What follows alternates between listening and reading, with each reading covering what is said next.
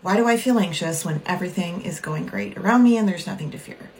I get this question a lot. I've experienced this personally as well, and it is really confusing and really frustrating as well when your body is in this fight, flight, freeze state, and you look around you and you're like, everything's great though. Things are going my way and I'm still feeling really anxious.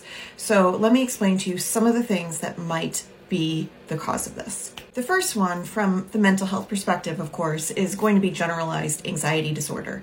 This is a diagnosed disorder where you are in a constant state of stress and anxiety, even when there is nothing to fear.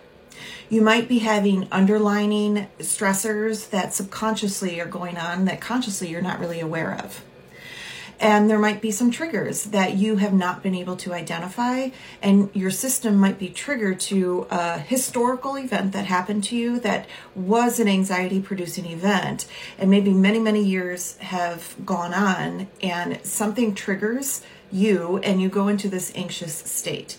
The reason for this is because your body and your nervous system cannot identify timestamps or context. So it is going to see anything that's even remotely similar to what might have caused the anxiety in your past, and it's going to say this is something to fear, and it might put your body into this anxious state and you're not even aware of it. This is why it's so important to understand your history and the things in your past that have spawned some anxious moments or even trauma, so that you can identify triggers. You might be experiencing sensory overload. Maybe you're in a concert and it's really fun. You really wanted to go to this concert and you are suddenly experiencing anxiety and you don't really know why, because this is a place you actually want to be and you think you're having fun, but your body is telling you something otherwise. It could be that there's a sensory overload going on as well.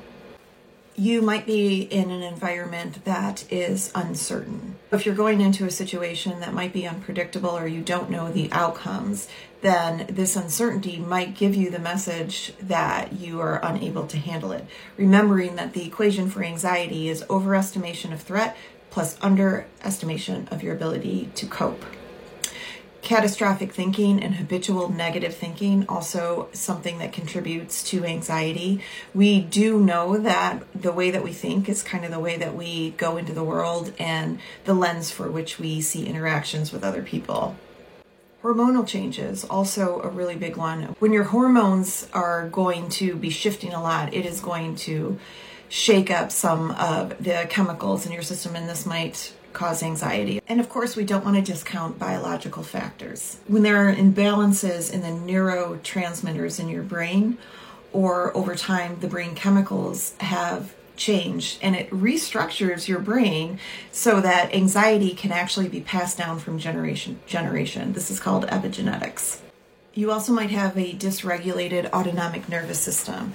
The autonomic nervous system is where you are going to feel in your body that fight, flight, freeze, fawn response, the survival response. So if that is dysregulated, then it is likely to produce more anxiety. And I'll go over in another video about how to recognize if you do have a dysregulated autonomic nervous system. Short Cast Club